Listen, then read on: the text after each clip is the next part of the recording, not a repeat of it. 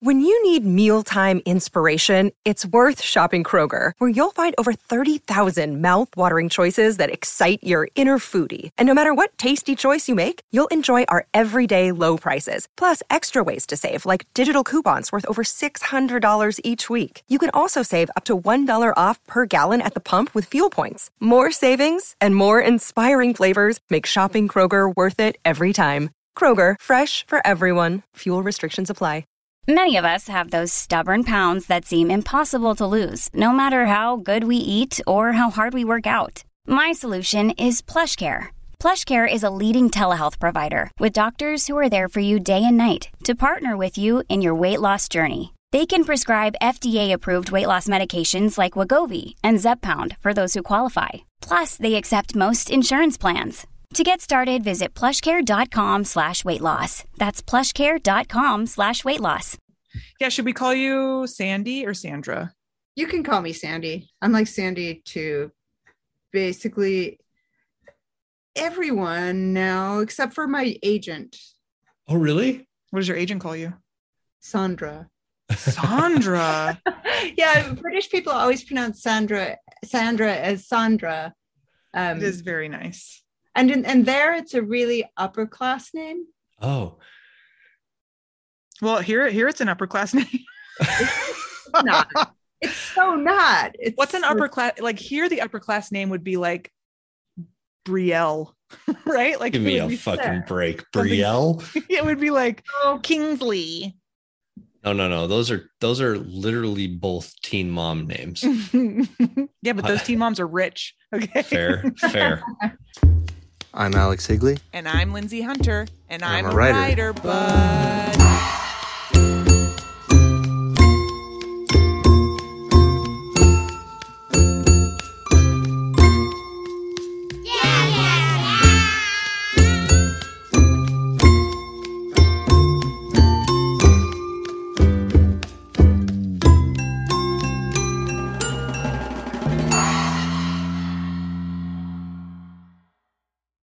Welcome to I'm a Writer, But. Today we have Sandra Newman. Sandra Newman is the author of the novels The Heavens, a New York Times Notable Book of the Year, and The Country of Ice Cream Star, long listed for the Bailey's Women's Prize for Fiction, and named one of the best books of the year by the Washington Post and NPR, as well as several other works of fiction and nonfiction. Her writing has appeared in Harper's and Granta, among other publications. She lives in New York City. Her new novel is The Men, a dazzling, mind-bending novel in which all people with a Y chromosome mysteriously disappear from the face of the earth. Welcome, Sandra. Welcome. Hi, Lindsay. Hi, Alex. I'm going to pull a Debbie Treisman and call you Sandy for the rest of the episode without acknowledging that it's different to the name we announced. That's just called a Treisman, and I'm going to do it. Sandy, will you please read to us? Okay. I'm just going to read the first couple of pages from The Men.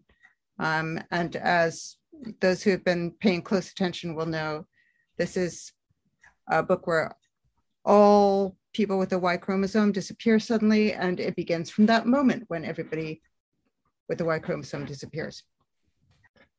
When the men disappeared, it felt like nothing. I was camping in the mountains of Northern California with my husband and my son. It was dusk, and the sky was all one color, grayish violet, silken, dim. The lime green leaves of the alder above me were trembling and luminous, brighter than the sky. In the tent, my husband, Leo, was reading on an iPad and letting our 5-year-old, Benjamin, who had night terrors, fall asleep against him. Through the tent's mesh window, I could make out the iPad's light. I was lying in a hammock, putting off joining them. It was August, hot even up here in the mountains, and I had an idea about watching the stars come out and feeling wild and solitary, bound to no one. I wanted to indulge my fantasies of escape, of being a prima ballerina in Japan, or sailing solo around the world. Fantasies in which I'd never married and had my whole life free. Still, I felt my husband and son there and loved that they were there. I was in love with them. I didn't want to be single and childless. I wanted to fantasize about it with them there. I wasn't worried by their long silence. There had been times I was frightened in the world, bad times. This was not a bad time, and I was happy. At 7:14, an intense nothing happened, an elation that wasn't of the nerves or the brain. I would later recall it as being like drugs. When it passed, I felt Leo and Benjamin were gone, but quickly dismissed the idea as foolish. Mood swings were normal for me and often accompanied by bizarre ideas. I looked to the tent and saw the tablet's light, a vivified spot. I didn't call out. I didn't want to wake Benjamin. I went back to my thoughts. At about 8 o'clock, I fell asleep. Down the mountain, in the world of people, women were already calling the police. They were running through their houses, screaming names. They were pounding on neighbors' doors for help and finding their neighbors running through their houses, screaming names. They were driving to police stations and discovering them lit and empty with the doors left open. Small aircraft were falling out of the sky. I went to sleep on the mountain while the world fell apart. I slept right through till sunrise.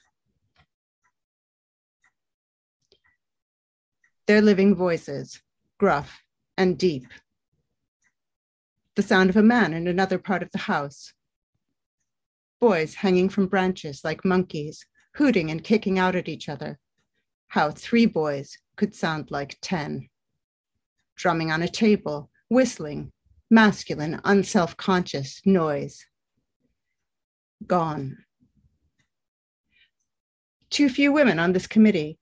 Another board of directors with no women.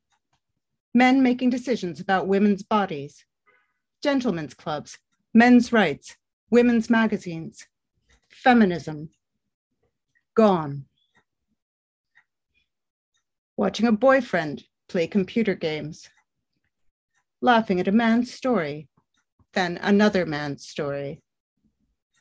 Bracing yourself when he shows you something he made. The relief when it's not bad.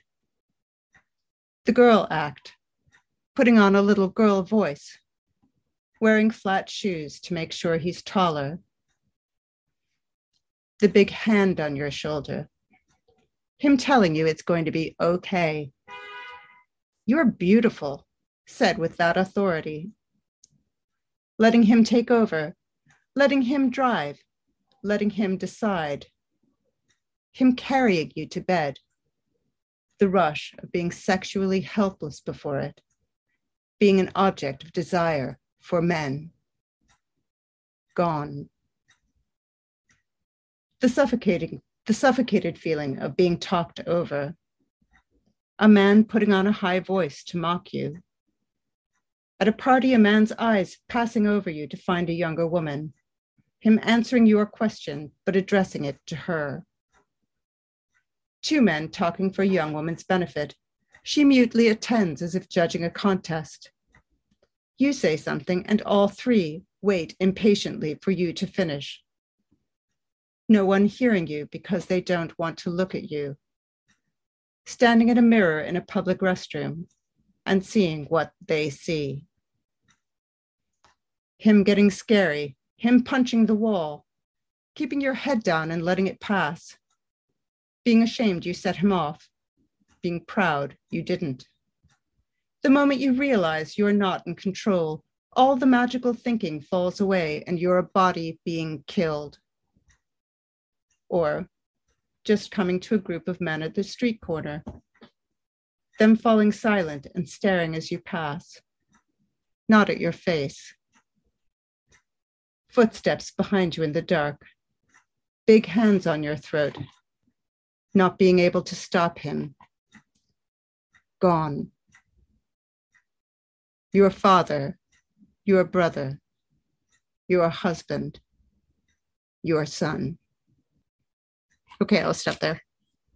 The first thing I wanted to ask you was, this is such a horror movie premise in a way. And the novel is obviously many things, and that's what makes it interesting. But the starting point seems like something that could be reasonably called, like a horror movie premise. What was that starting point for you, and what propelled you into this story? Okay. I can't remember the exact moment when I thought of the story. And like, interesting, this book for me began from the main character before the premise kind of invaded the book. So the premise is that the idea of all people with a Y chromosome, or all men disappearing and women being left, or of the sexes being separated, just any way that one can create an all-female society. It's a kind of an old premise. It goes back at least to 1908, which is when Charlotte Perkins Gilman's Herland was written. And I've read a bunch of these books. There was a fad for them in like the 70s, 80s, and early 90s. Even Ursula Le Guin wrote one of them. And they're really interesting. Like they're obviously written from a feeling of extreme frustration and despair, that the idea that it is simply impossible to have a world of equity as long as there are two sexes and one of them is stronger than the other. Mm-hmm. It's something like that. And one of them has to go through childbirth. The disadvantages of having a female body begin to seem so overwhelming, especially in these much more sexist societies that then obtained, it may come back, of course, but that people felt that the only way to imagine a world in which it could be good to be a woman and in which there could be some sort of social hope was to imagine that men were gone. And I was fascinated by these sorts of books when I was like 19, 20 years old. And that kind of came back to me. But by the time I was writing this book, I'm 56 years old. It's a long time. So it was I'm kind of mixed up about this premise at this time, because it strikes me very much as a premise that comes from the idea that the way you solve your problems is by eliminating all of the bad people, and you come up with a category of people who are bad, and then you eliminate all of them regardless of what they've done, which seems to me an idea that has really taken hold in our society in a lot of different ways. And people really, really kind of tend to want to create a hate group for any problem that they have and blame the group rather than trying to solve the problem. Yes. Yeah, absolutely. Yeah, unfortunately, that does seem to be the case. You said you had the character before, using your words here, the premise invaded kind of the drafting. What was it about? Was it Ruth's predicament, or as far as like being in the mountains and that kind of initial inciting incident from her perspective? Or when you say you had the character first, what does that mean? It's like the character. It was going to be a novel in letters, which was all of the novels that this woman wrote in her lifetime. All the love letters this woman had written in her lifetime to all the different men that she was in love with. And from the reader's point of view, it would be obvious that the men were ultimately insignificant, that their personalities were insignificant. And this was her kind of constructing her life around the figure of a man. So that was where it originally started, and it had no science fiction premise whatsoever. And then it gradually acquired a science fiction premise over the course of, I think when I originally came up with it was 20 years ago. Wow. So you started writing these letters. Is that true? And then as you went, it changed? I never actually got very far with that idea. So I never even wrote a single letter, actually. It was just in my head as this story, and then various kind of accretions of plot gathered on it and then fell away, or until it over time turned into this book somehow.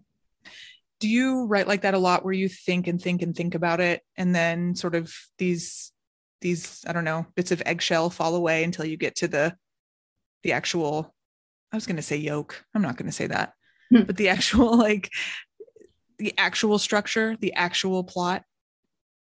I guess, I mean, I tend to like have a lot of ideas for books, and they churn around in my head, and some of them survive and some of them die. And I can't really tell what the book is really going to be until I start writing it. But right now I've got at least five various ideas for books that are in some kind of embryonic state. Oh, you used the egg. Thank you. When they're in their embryonic state, are they being written down? Are they, like, do you ever write the idea down, or is it more like, I just need to think about these things and see what sticks? Oh, I write everything down.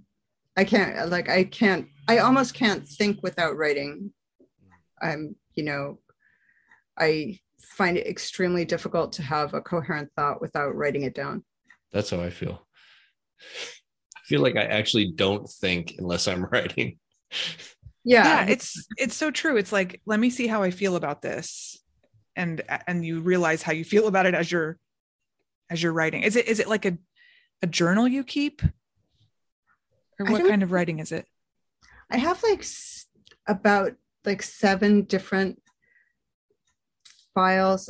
Well, actually way more than, I have so many like random files on my computer. I'm an extraordinarily disorderly person. So I try to keep a list of all of the book ideas somewhere, but I never remember what I've called it. So then I start renaming it, and like, it's crazy. Like, I have terrible memory. So occasionally I stumble upon these files with all this list of book ideas, and I'm like, oh my God, look at like this. My fortune is made, but then I forget about them again. So my computer, as I'm sure everyone's computer does now, auto saves whatever document I'm writing on, but they don't prompt me to name it anything. So everything's like, I think I'm on like document 23, and they're not distinguishable. It's just like, what did I write that in document 12 or document 14? I don't know, but it's kind of nice. You come upon these little surprises where you're like, what the hell was I talking about here? You know? Did the various points of view that you write from in this novel, was that something like when you started actually writing it, when you came to the actual idea, the plot that you decided on, was it always from these varying points of view, or did they come to you as you wrote? I just thought after a certain point, originally it was all going to be from Jane's point of view, but then I sort of realized that it was going to be impossible to do this plot. It's so much of a plot about a world rather than about a person, that I realized I was going to need a bunch of points of view, which I've never really done before. So it was kind of challenging.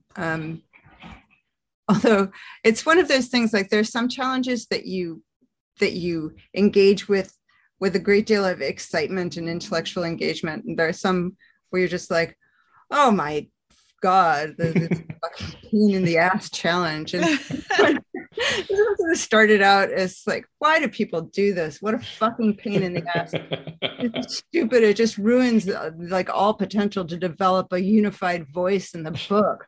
But it was actually interesting when I did it. Like, the characters got to me, and it became like actually like a powerful experiment for me, but not one that I ever wished to be involved with.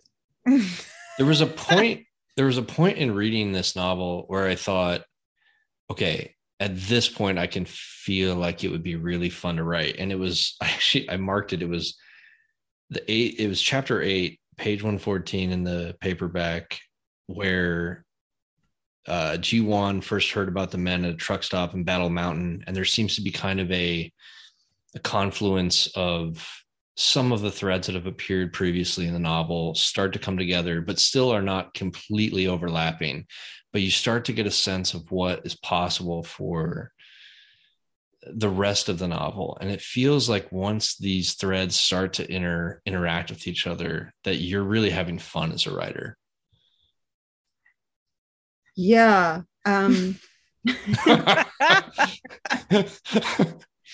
Sandy's like, if you say so. She's like, you fucking clown. What are you talking about? Jesus Christ, Alex. Yeah, I'm sorry. Just say it was fun, please. No. It was fun. It was fun until I actually had to make it work. And then it started being fun, really. Like it was fun until I had finished the first draft and I saw that, oh yeah, this plot makes no sense. And then I had to make it make sense. And that was another whole year of my life, making the plot make sense. So. Well, I mean, one thing that I wanted to ask you about is this novel and your last novel, The Heavens, both have very complicated plots. If you're trying to just describe them to someone, you're very often like doubling back and be like, oh, wait, what I mean is that, and that quality is in the prose itself in the best way, and that there are many points where there's reframing, there is reorienting the reader, there is doubling back on what was given to the reader as truths, but, oh, actually, this is what I omitted. And I was wondering if that kind of complication is something that because obviously you've written many novels, is that the kind of thing where you feel like you do it naturally to keep yourself interested and challenged, or is it just even more simply than that, how you write? I think, yeah, definitely I do it to keep myself interested and challenged. I think it's actually genuinely a worldview. Like I genuinely think that reality involves, if you tell the same story about your past enough times, you'll find that the meaning of it and what exactly happened and what it meant to you and what you learned from it changes over time.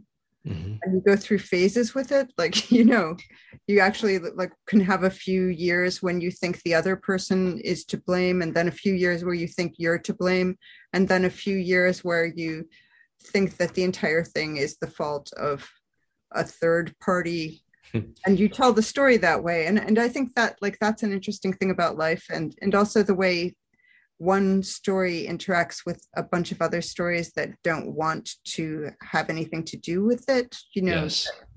So all of that, it's like it's an attempt, like a novel feels like it's an attempt to represent the world and not just a single experience. And so this is my way of trying to represent the world. That makes sense to me. There's that chapter in The Heavens, and I don't have it right in front of me, so I'm paraphrasing wildly here, but there's the chapter early on in The Heavens where you very obviously slow down the prose and reorient the reader that it's not just the dream, but it's the dream within the dream. Like, are you with me? Are you tracking here? And I remember thinking like it was such a brave move as a writer to forefront what is nuanced and essential about the novel, and almost say like, if you're not with me at this point, I don't know if you can keep going. It's something that is a little bit less present in the men, but in the amount of times that stories are retold or recast in the men, I think, as you were saying, it definitely seems indicative of a worldview for sure. One of the things that struck me about the novel is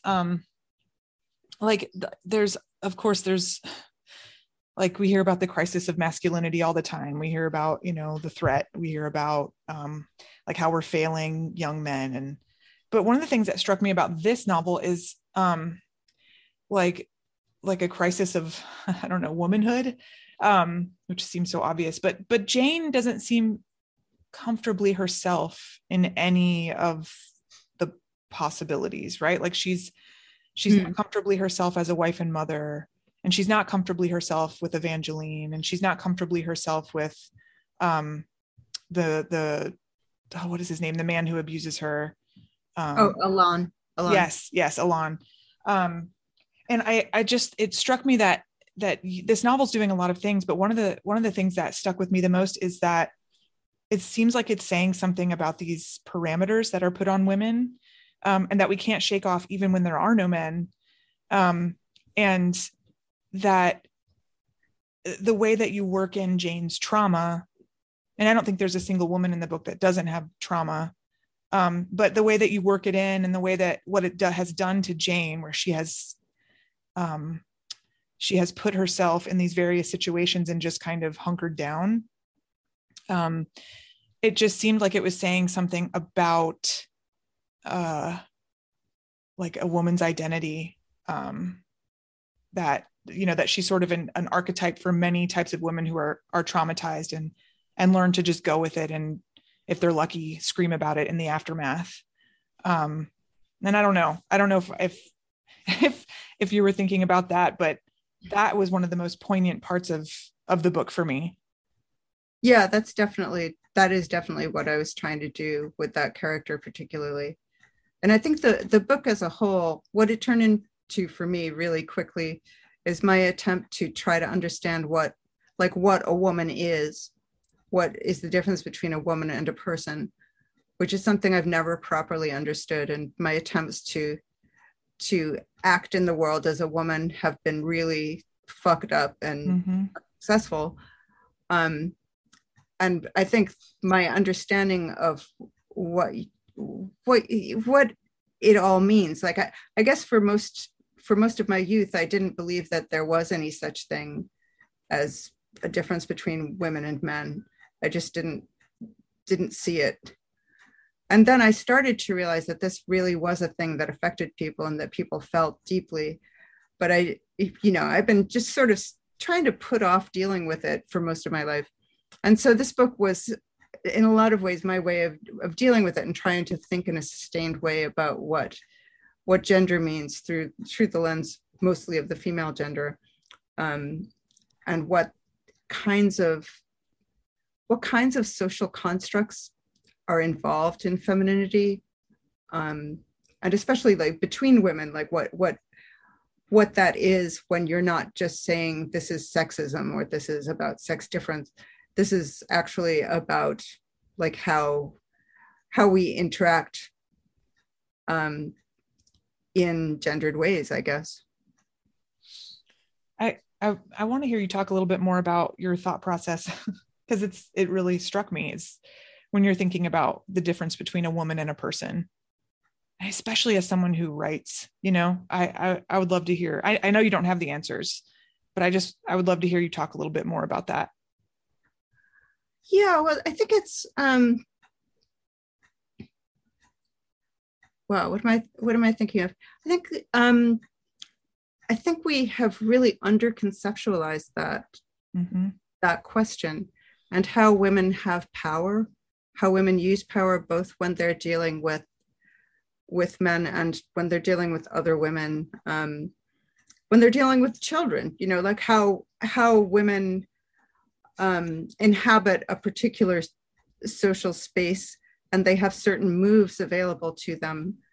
And that's tended to be like stigmatized before it's understood. So like the move that women have of being able to cry in order to achieve something is just treated as fake.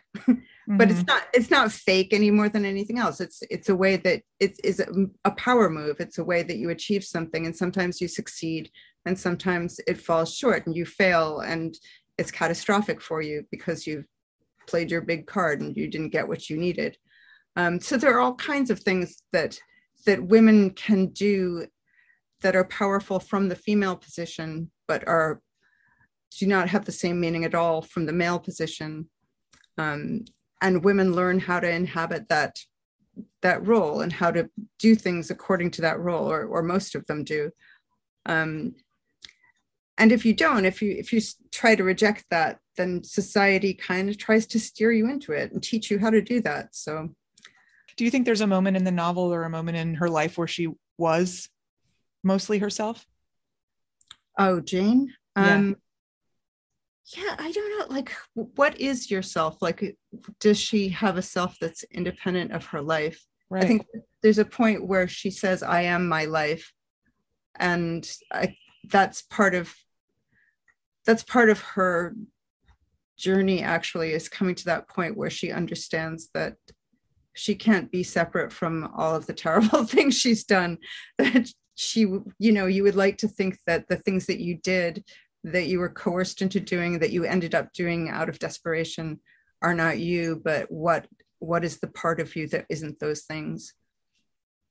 Sandy, you are a non-binary person. Is that something that you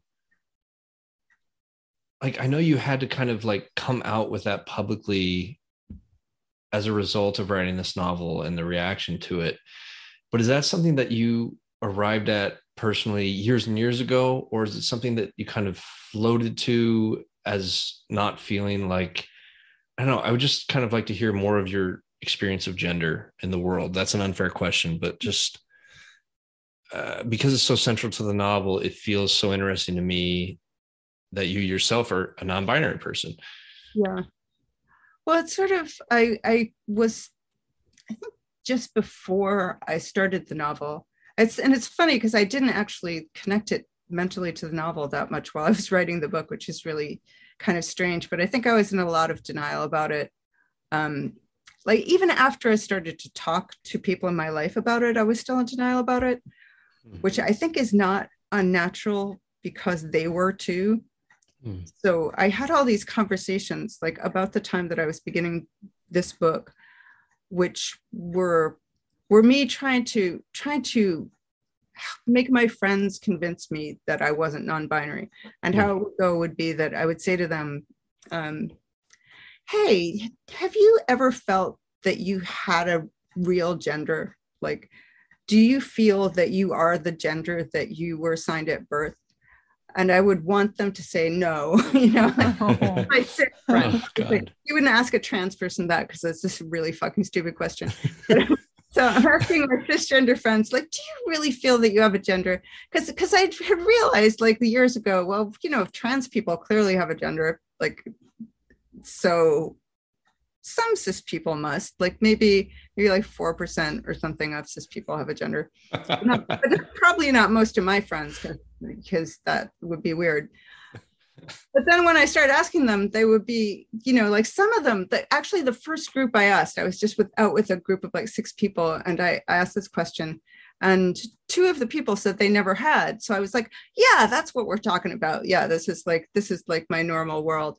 But from then on, I could not find a single person who did not think that they were like a single cis person who did not feel completely naturally and strongly that they were the gender that they had been assigned at birth. How wild that the first 2 you talked to affirmed your instinct, and then everybody else is like, nope. Yeah, and I was like walking around for a while, like, yeah, I've discovered something true about cis people are fake.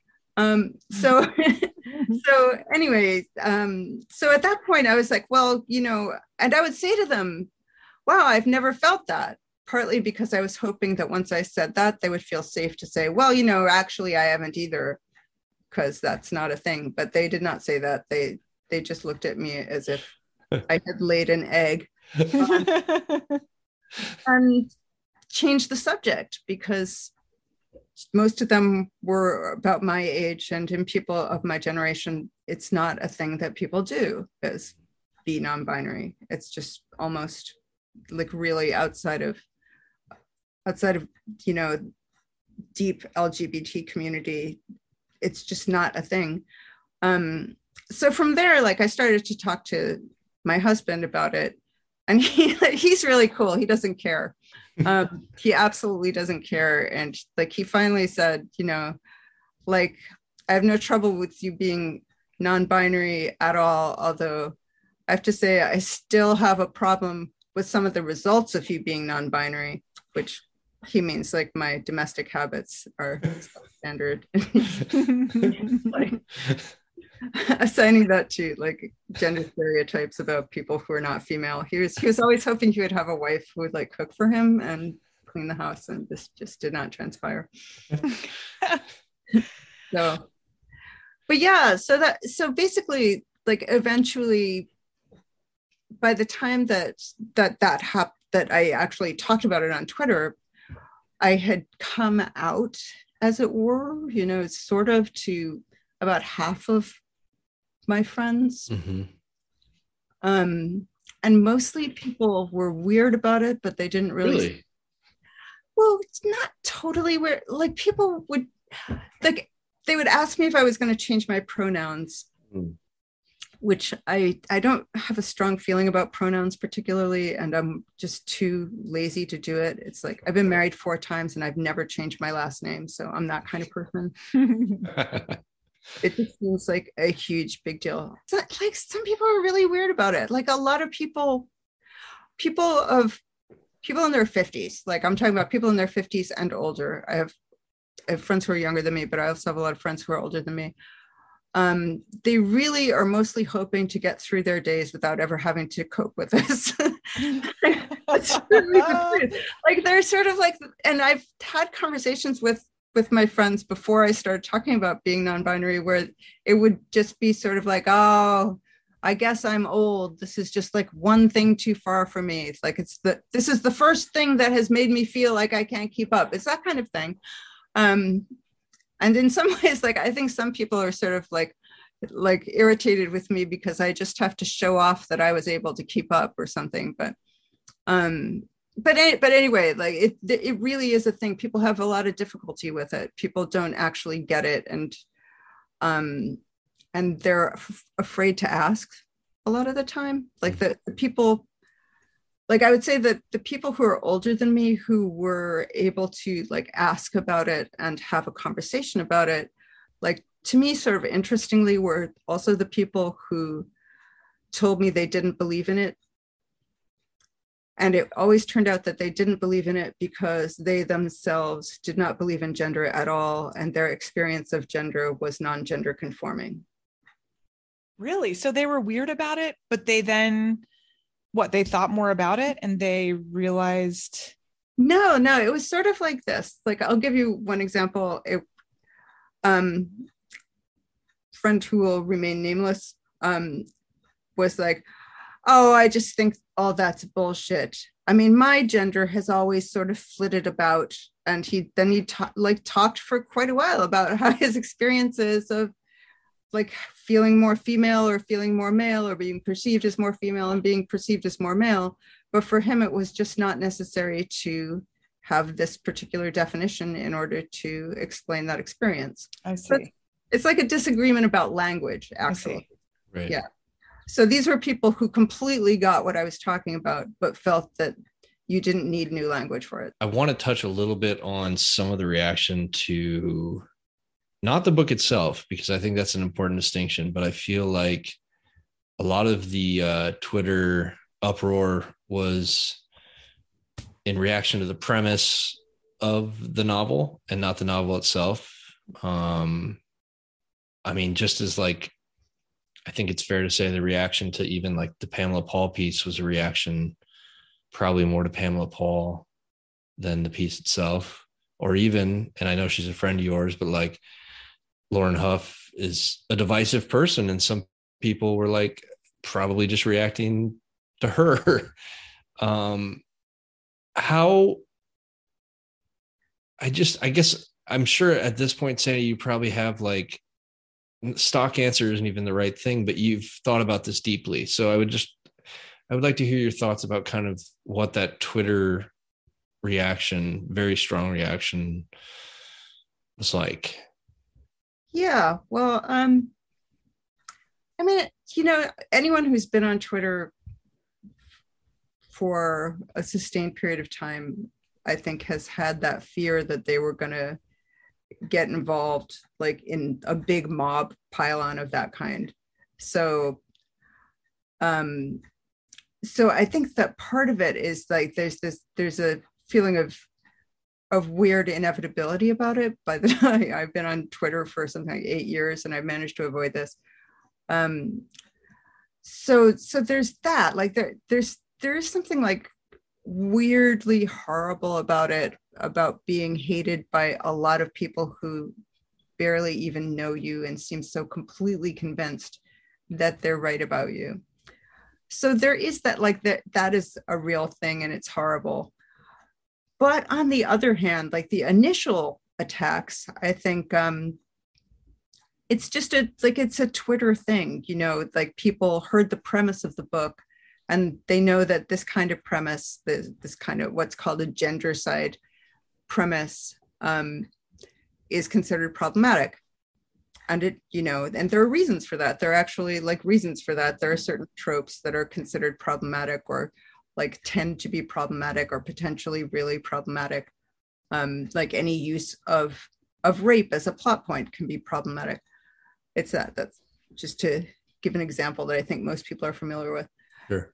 So this one is one that in the trans community is very well known to be problematic or potentially problematic, and thus it attracted a lot of people from the LGBT community who were attacking it based on that. And in a way, I think that if it had just been that, and there had been this pile on about it on Twitter, that's fine. That's just life, and it's Twitter and it's free speech, and that's fine. But what was really creepy about it was what happened next, and what happens when a Twitter pile on is then interpreted by the mainstream media in various ways, and it turns into a thing where people want to make it, people on the right wing want to make it be about how dangerous and out of control trans people are, but then and then that turns into an oppositional thing where I then become, you see what I mean? I become a symbol, and nobody actually has read the book. So right. So the whole thing got completely out of control and stopped being related to me or to the book or anything like that really quickly.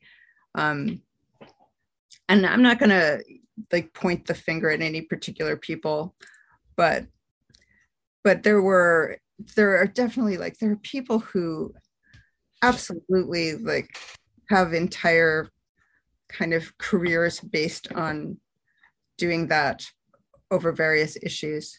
Mm-hmm. And this one, I was attacked by everybody from the Daily Stormer to the Mary Sue. It was absolutely ridiculous. Mm-hmm. And absolutely none of them had attempted to read the book or attempted to speak to me. So that's the part that I can't imagine as a writer having that experience, because anyone who has written, even, let's just say for the sake of argument, a terrible novel can still say the premise of a novel is not the novel.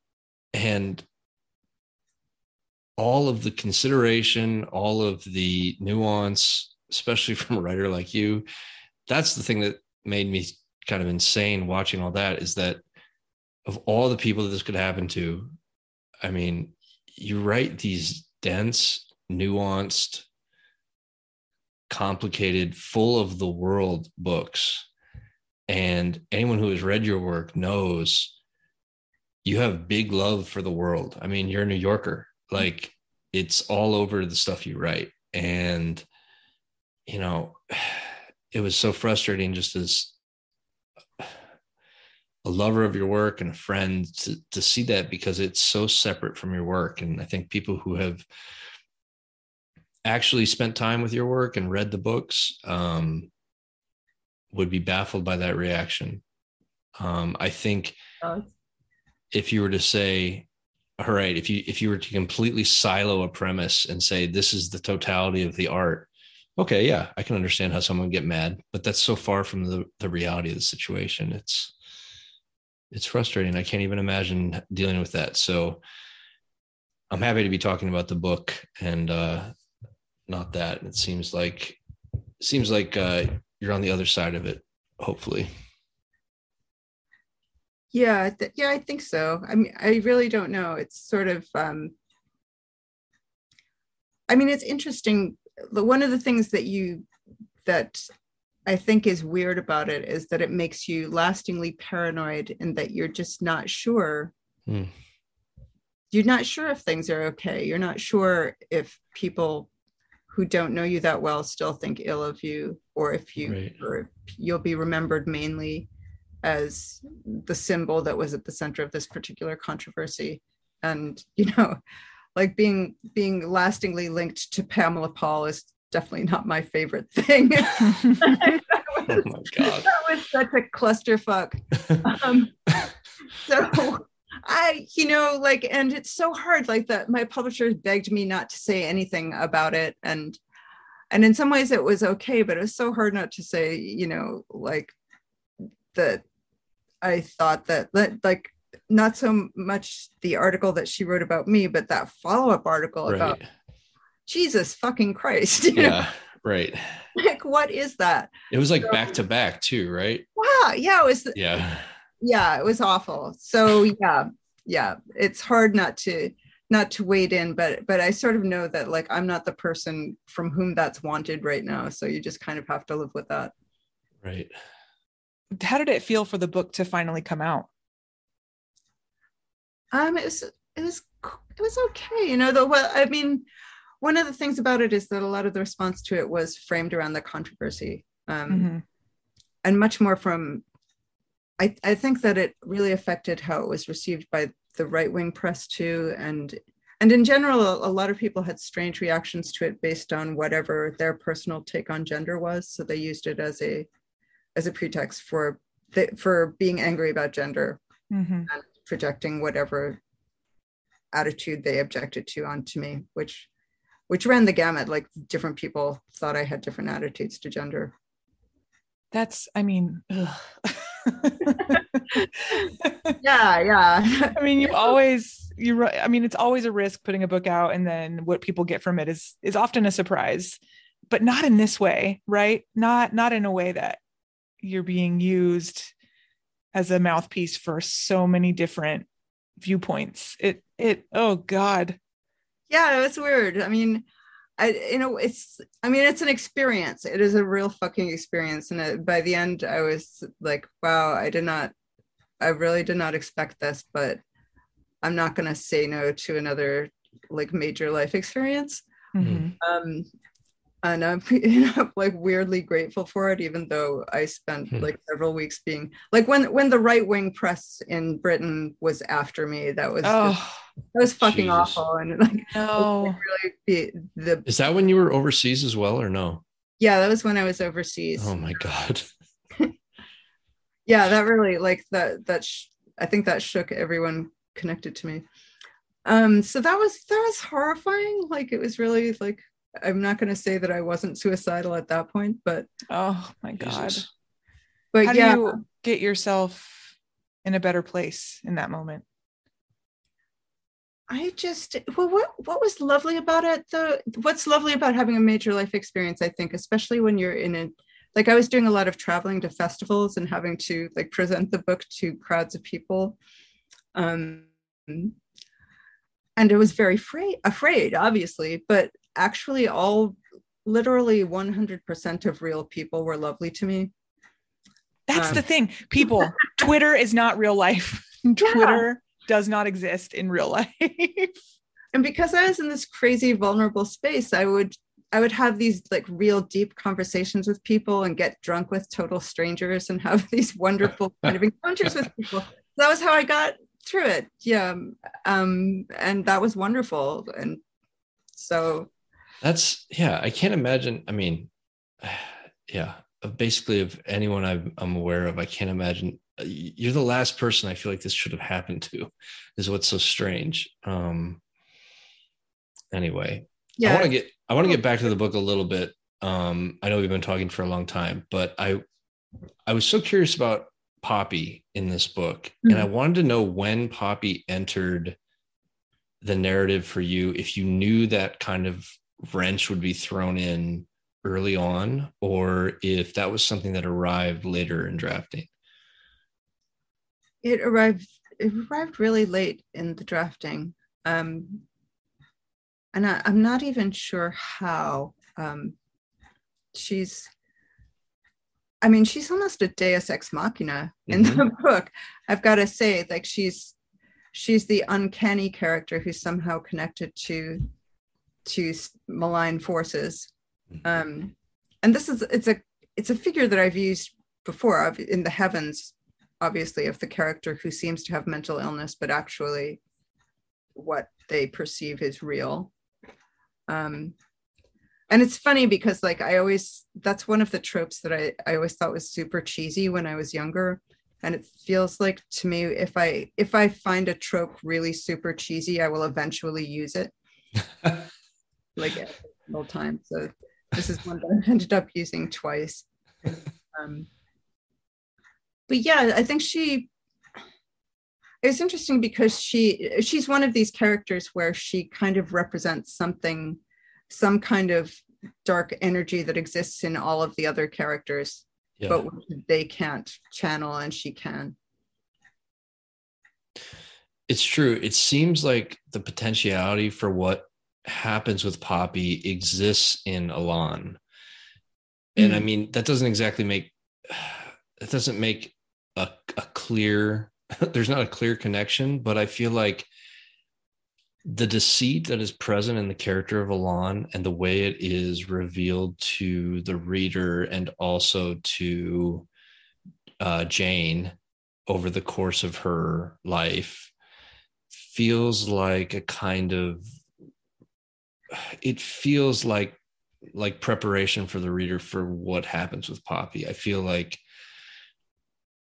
you were saying, there's clearly built into the structure of the book potentiality for darkness in every single one of these characters because of their gender and the kind of loss that they're going to feel as a result of just the setup of the book. But with Poppy, it takes such a turn. I mean, I read the last 75 pages just in a rush, just like, wait, what is going on? Like, what the hell is going on with Poppy here? I mean, it was so propulsive. It's very propulsive, the back half of the book, and it's scary. I mean, it's actually like legitimately scary with Poppy. I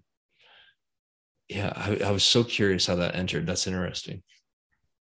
Yeah, I found myself like leaning forward as I was reading the final pages. Yeah.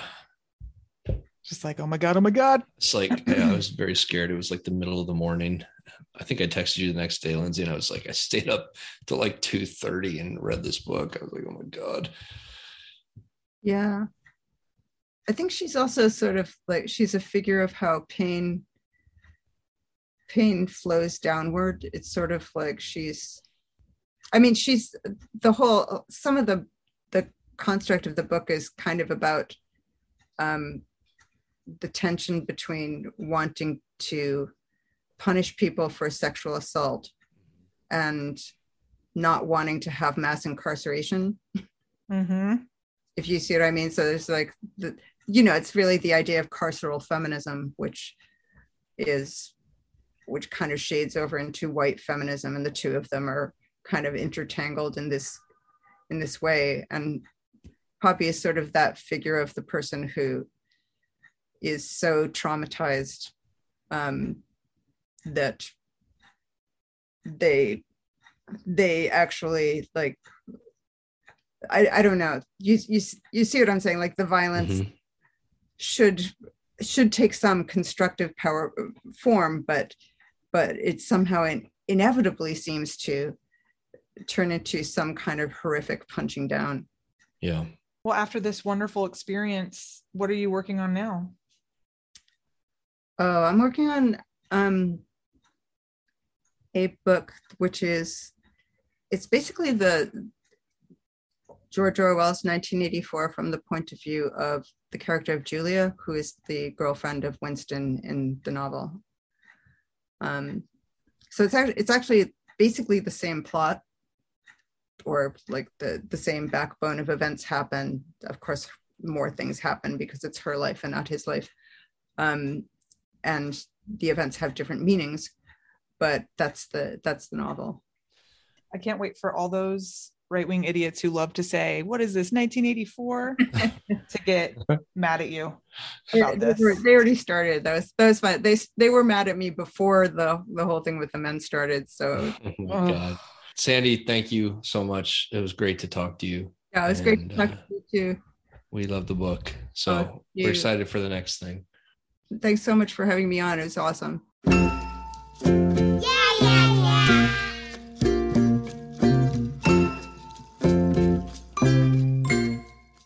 That was great. Yes. I've been looking forward to talking to her for a long time. The Men is so good. It's just like a straight up thriller, people. It is. I mean, we kind of started the conversation talking about how it's a horror movie premise, and that's true in a couple ways, because it's like it's literally true of the novel, but it's also true of like the perspective of the narrator in the book, and also separately the writer. I mean, like, I completely understand if a trans person does not want to read this book for whatever reason. Who cares? It doesn't even matter why they wouldn't want to read it. But the novel itself is not transphobic. It's just not. And there's trans people. And we didn't even mention the horrific videos that happen from, all throughout the novel, where it shows you where the men are. So yeah, it's a great read. And Sandy's like unparalleled at the sentence level. So it's got that going for it too. Yeah, no, there are paragraphs in this book and her last book where you're just like, Jesus Christ. I mean, I've only read 2 of Sandy's books, but Sandy's a brilliant writer, and definitely worth checking out if you haven't. I read 2 books really fast. Cool. I read Jessica O's Cold Enough for Snow. I don't know if it's O, it's AU, Jessica AU. I don't know that one. Who published it? New Directions. Cool. Catherine Lacey put an excerpt up on her Instagram. Cool. And I just really liked it. So I got it from the library. It's like maybe 95 pages long. Oh, nice. And it's about a trip that the narrator takes with her mom to Japan. And it's just like, it's so subtle and beautiful. And but then when you're done reading it, you're like, wait a minute, what the hell just happened here? So I read that in a day. And then right after that, I read Marcy Dermansky's Hurricane Girl, which just came out. And I love Marcy Dermansky. She is the queen of just following the plot wherever it goes. And I don't know, I've never talked to her about how she does it or her intention or anything, but that's how it feels. It just feels like the character is in the world, and the character just like takes the next step, and then another step comes and she takes that step, and it gets like more and more horrifying in this one specifically. And this is the one where when it was announced, you were like, yeah, I fuck, it sounds like my book. Yeah, because I was writing a novel. I had started a novel where like a 20-something girl is fleeing the hurricane, and so she goes and stays in like her parents' condo, and it was going to be set in Central Florida, and then just kind of, but this is much different. There is a hurricane in this, but it's not anything like that. So that was pleasing to me. I was like, okay, I could still write that novel one day. Also, I mean, do you feel like you guys are similar? No, that's the thing. Yeah, I don't either. Yeah. No, I always think she wrote an essay at some point about how hard it was to get writing done when she had a baby, because she has a daughter. And I always think of this one line where she was like, one day, eventually they go to school and then you have time again. And I've thought about that for years, and it's about to be my life. Yeah. So yeah, that's what I've been reading. Now I'm reading, I've never read Elizabeth McCracken's The Giant's House. Have you read that one? No, but it's a favorite of several friends, including shout out Megan and happy belated birthday. Yeah, I think that's one of Megan's favorite books. She posted about it recently on her Insta stories, and I was like, oh, because someone asked her what her favorite book was, and so I always trust Megan's recommendation. So I got that. I'm reading that. It's great. Willie's a big McCracken fan too. He studied with her. Yeah, I met her once. Oh, no way. I was like, I think this is Elizabeth McCracken. And then she introduced herself, and I was like, oh my God, I've never read anything. I gotta read her. She's awesome. And she's married to the artist. Yeah, but he also wrote that great novel called Little. Don't know it. Oh, it's so good. I absolutely loved it. Edward Carey. Yeah, Edward Carey. Right. Yeah, he was doing that art project where he drew something every day. Yeah, it was awesome. Pandemic. Yeah, he's an amazing artist, and his art is in the Little. book. Yeah. Oh, cool. He's got a bunch of books. I need to catch up. Yeah. What a couple, Great couple. What a couple. Power couple. Sure. But yeah, how about what are you up to? A lot of driving around to, t-ball, gymnastics, soccer, that kind of thing. Yeah. Which is fun. Kids got their second shots today. They were champs. That was good. What else is going on? I don't know. Oh, you know what actually happened? That was kind of cool. What? I wrote something. I know. This is big. I know. I wrote something. You know what? I'm gonna fucking vague tweet you motherfuckers, even though I hate it. I'm gonna do it anyway. Fuck all you guys. A publication, that's what I'll say, said, hey, we would love to publish a story from Cardinal that never got taken by a journal if you write a connected piece, and we'll publish both. And I was like, okay. And I was not happy. I was like, can't you just fucking take the old story? I'm kidding. I was happy. And I wrote a new one, and they took them both, and they're going to be published together. So I was like, all right, cool. Because I haven't written anything in I don't know, years at this point. I'm just winnowing away. September. September. Yeah, so that'll be cool. Anyway, we didn't provide much for the back end there, but Avalanche are still Stanley Cup champions, and my neighbors have a bird named Avalanche, just so you know. Because of the Habs? No, because it's white. Tell them to get with the program. I will. All right. I'm gonna go watch The Bear.